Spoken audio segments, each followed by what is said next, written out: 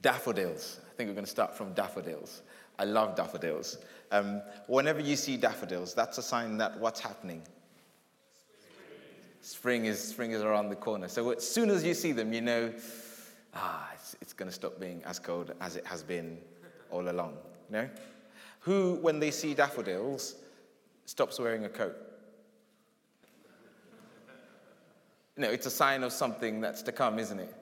Yeah? And it means actually winter is going. That's for certain. And the thing that is coming is not going to be winter.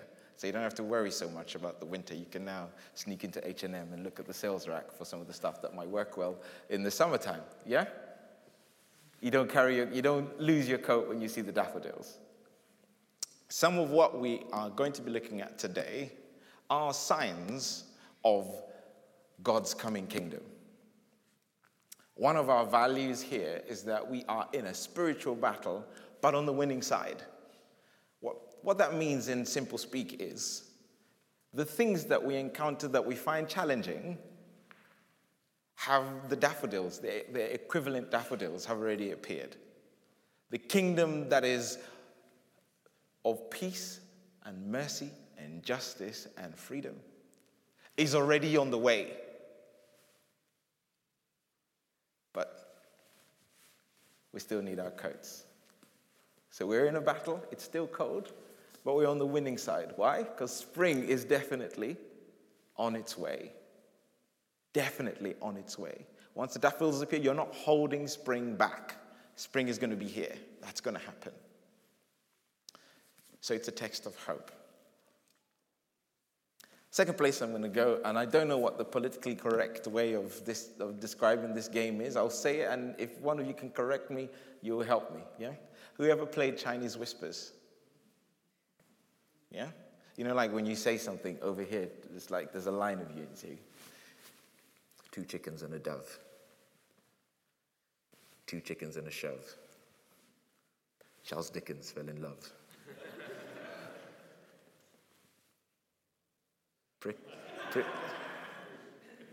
Picket fence from above. It loses quality as it goes. What's happening in the book of Mark is Jesus has lived, he's died, he's risen, he's gone up to heaven. You have Peter, who walked with Jesus, who remembers all these stories and tells them to his friend, Mark, who becomes a Jesus follower. Mark becomes friends with Paul, who was one of the enemies of Christianity, who met with Jesus on the road to Damascus. And he goes and does stuff with Paul. And if you read the book of Acts, you'll see all the different things that they did. They did crazy stuff. Paul, I tried to emulate Paul in many things apart from his preaching, because there was one point where he preached for so long, someone fell off a roof who was listening and actually died. They prayed for him and he came back to life, but, some things I don't want to attempt. So Mark is in the space where 40 years after these events, people are asking him, so what happened with this Jesus character? So the clouds parted and the Holy Spirit came upon him as a dove. The clouds parted and the Holy Spirit came upon him as a pigeon. The clouds parted, and I think it was an eagle that flew past. By the time it comes back to Mark, what? Someone farted and then there was an eagle? This makes no sense. I'm not going to have these arguments with everybody. What I'm going to do is I'm going to write it all down. So you have this thing where 40 years after the events, Mark writes this down so that the story doesn't lose its focus. And 40 years after the events, you have the story. And I say that because it's important to get the reliability of the texts we're working with. The Gallic Wars, from where we get Julius Caesar, happened, I think it was 100 or something years before Christ. I need to check my history.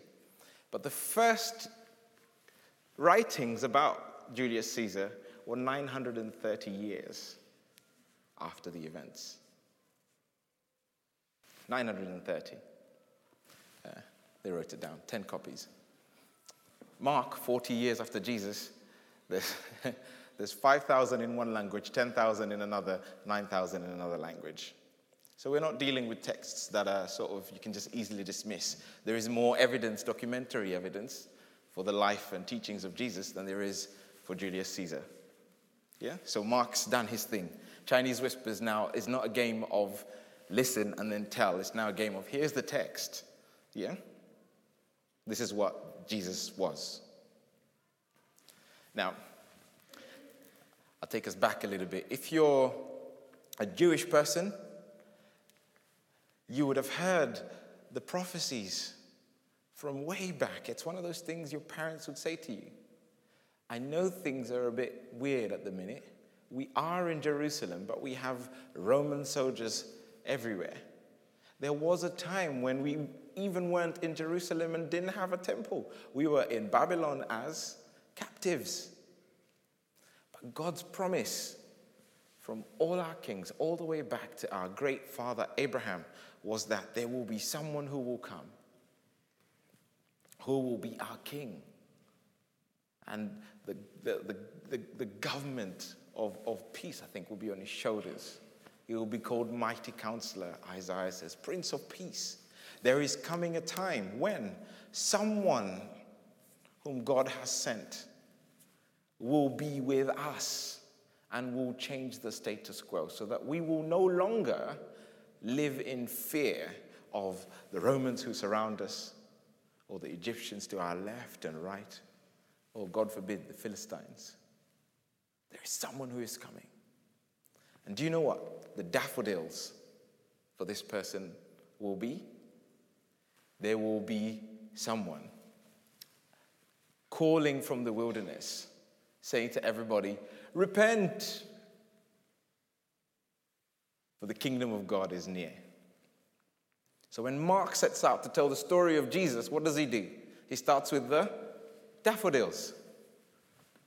Someone give me the page number. I closed the Bible by mistake. 1002.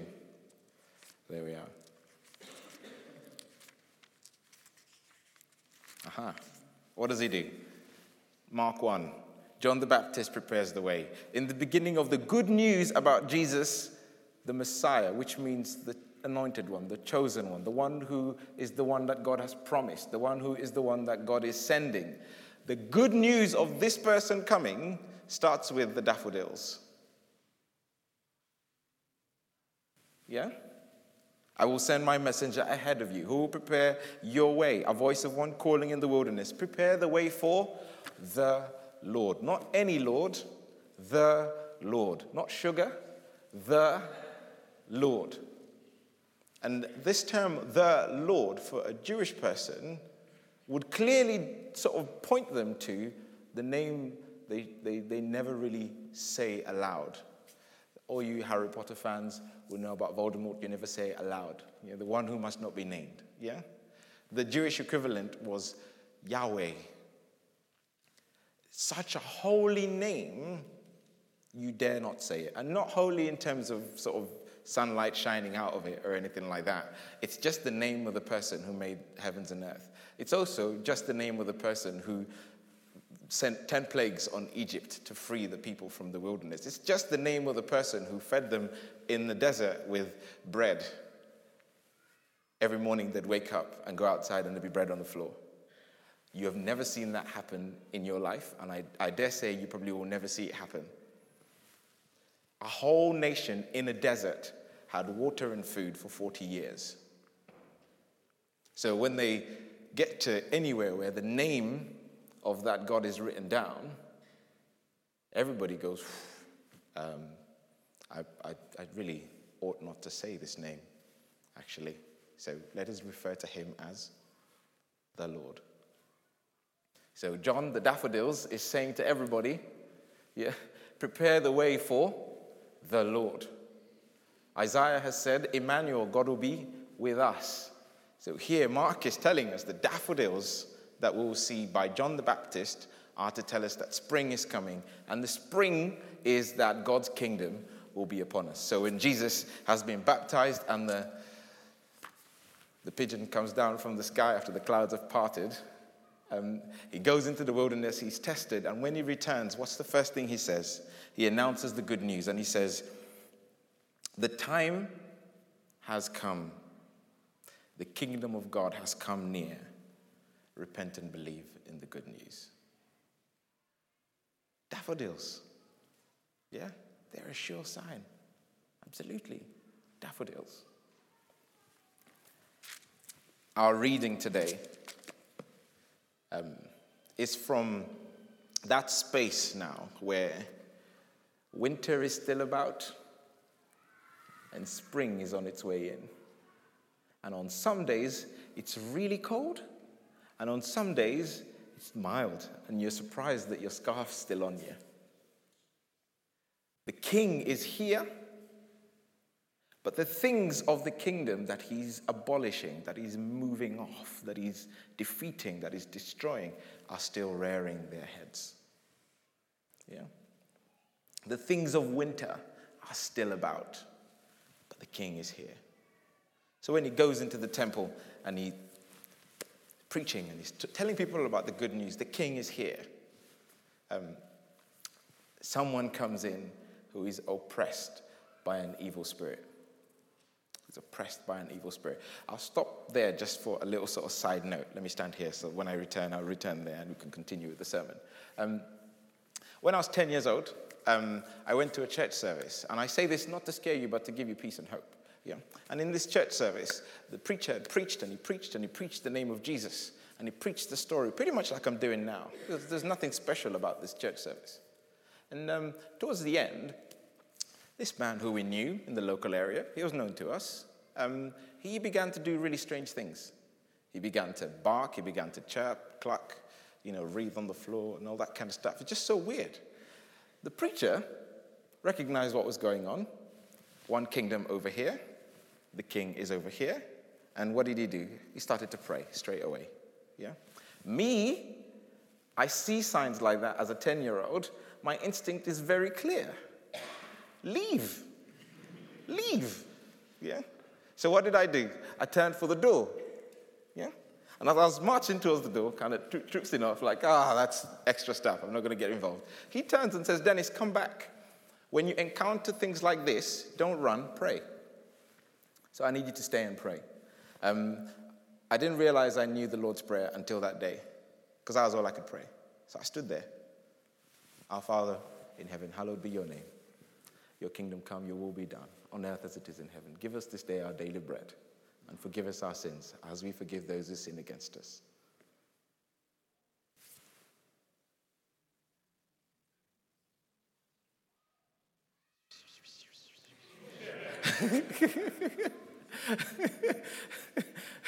At the end of prayer, it wasn't my prayer.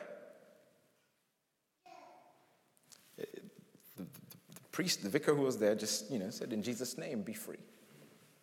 I was here. Thy kingdom come, thy will be done on earth. Terrified completely. Soon as he said, in Jesus' name, be free, the man breathed out. And 2 minutes later, stood up, went and sat down. And he was just a different guy.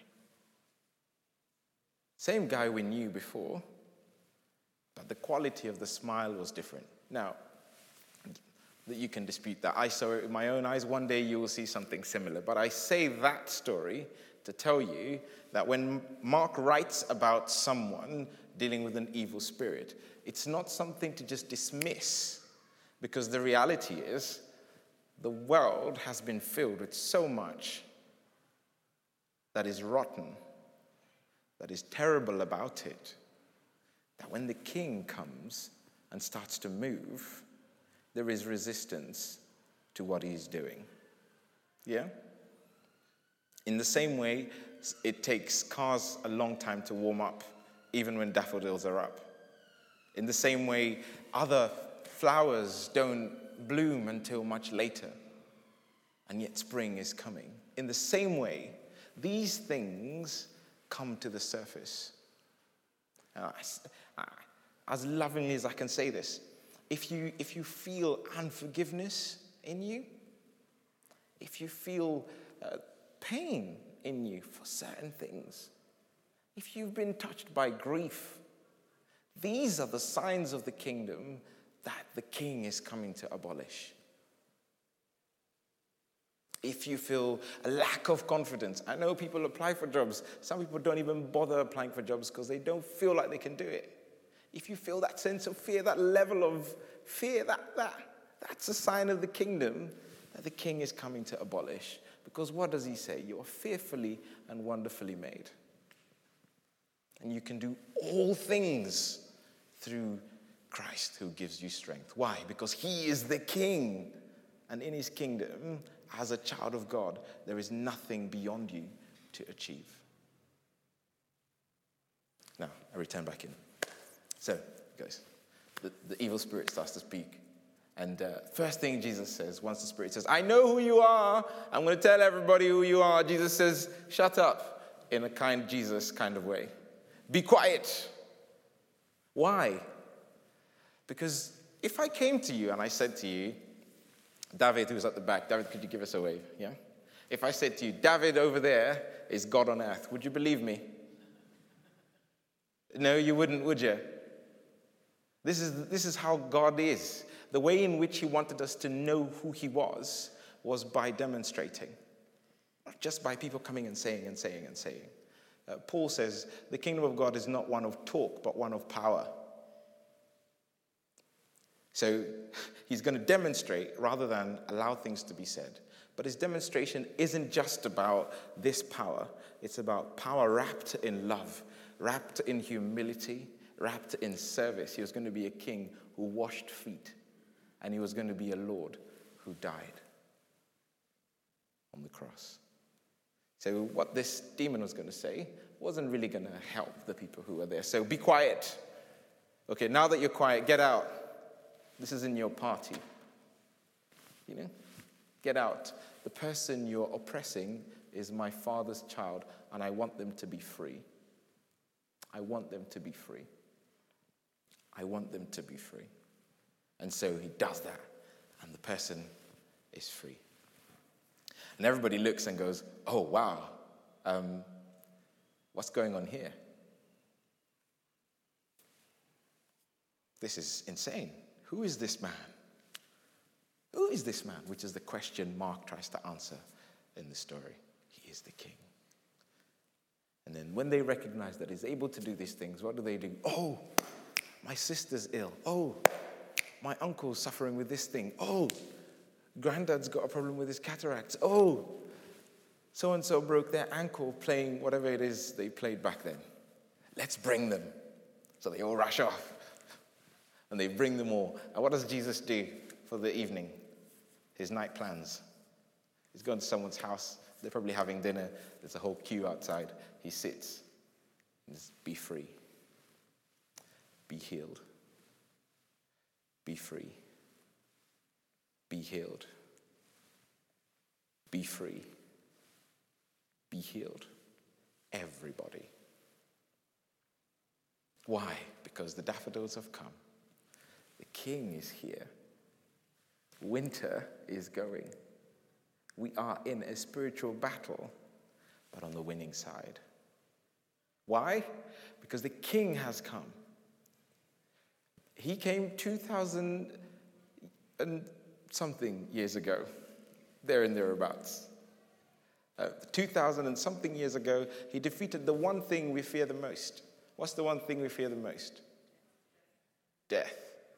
If you ask me why people are greedy, they're greedy because they want to have everything they can have before they. If you ask me why people are selfish, why they fail to forgive, because they feel that it will kill them to let go. What does Jesus do? Oh, you guys think death has power. All right, try your best. Try your best. He waited till the people who are the greatest at it. The Romans were incredibly gifted at killing. They were really good at it. They were so good. They were good at torture. They were good at killing. And they applied both to Jesus. If you look at the whips they used to whip him with the hooks that they would hook onto your skin to pull off, and all that. They were really good, the Romans. The cross is an incredible torture and killing device. So when you see it, yes, it's nice up there, but actually it's not. It's gruesome. It's gruesome. They were really good at it. So what did Jesus say? You guys think you've got power because you can take lives. Okay, here, take mine. He opened wide his arms for us upon the cross and made for all a perfect sacrifice for sins. The one enemy you've got in this battle,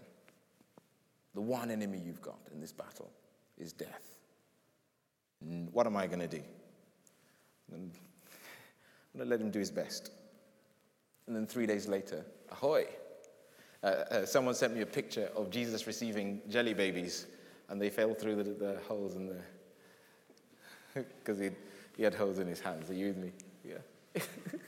He defeated death. In a battle, but on the winning side. The King has come, and he's not only demonstrated power over the things that oppress us, but over the thing that can take our lives. Spiritual battle on the winning side. So, I'm going to ask you now, what is it that you need to be free from? Because we're not dealing with daffodils anymore. We're dealing with the King. We're not dealing with signs anymore. We're dealing with the King, the one who has power over death, who has power over life. And it's not Dennis's power, it's not that pastor's power, it's not Richard Moy's power, it is the power of the King. And there's evidence that he was here. And if you're on Facebook, you'd have seen Richard in front of the synagogue where Jesus preached. So it's not that this is some sort of made-up thing. You know, he lived, he walked. There's more evidence for him than there is for Julius Caesar. What do you need to be free from? And I'd love the rest of our service to be dedicated to that. We'll spend some time just now, after I finish speaking, before one of you falls off a wall, bringing those things before God in silence.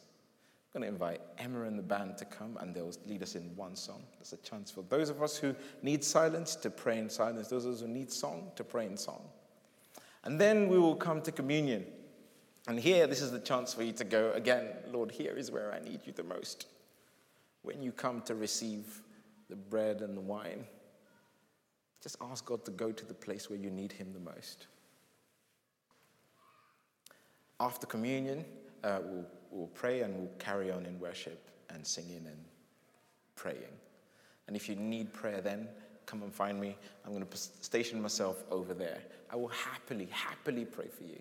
We've got prayer team. Prudence, could you stand and just wave the prayer team thing? Yeah. If you're on prayer team here, now's the time for you to come and stand for the King and pray for your brothers and sisters. Yeah. Look for someone with a lanyard. Don't let the queue form, because it's not Dennis who does the work. It's the Lord God in heaven. Find someone with a lanyard and in faith seek his help. Is that an okay deal? Yeah? Yeah. Let's start by standing, if you don't mind. And all that I'm doing is getting us out of the circumstance that we were in while I was speaking. And in standing, I want to invite you to in your own space, in your own way, talk to God directly, whatever that takes. Some find it helpful to close their eyes. Some find it helpful to put their hands in front of them.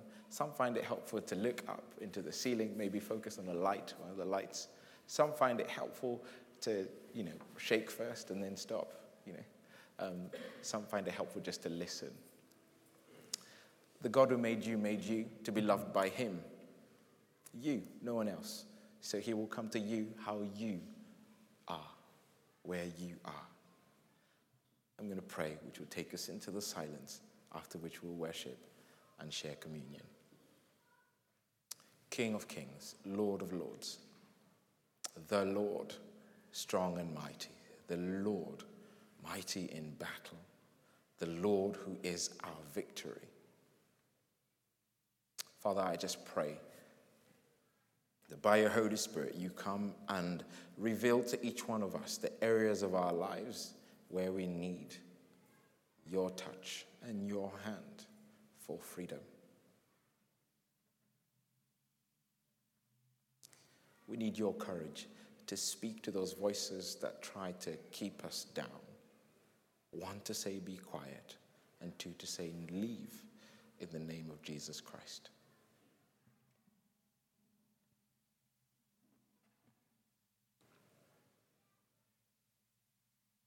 Would you rest among us now and minister to us in your power? Amen.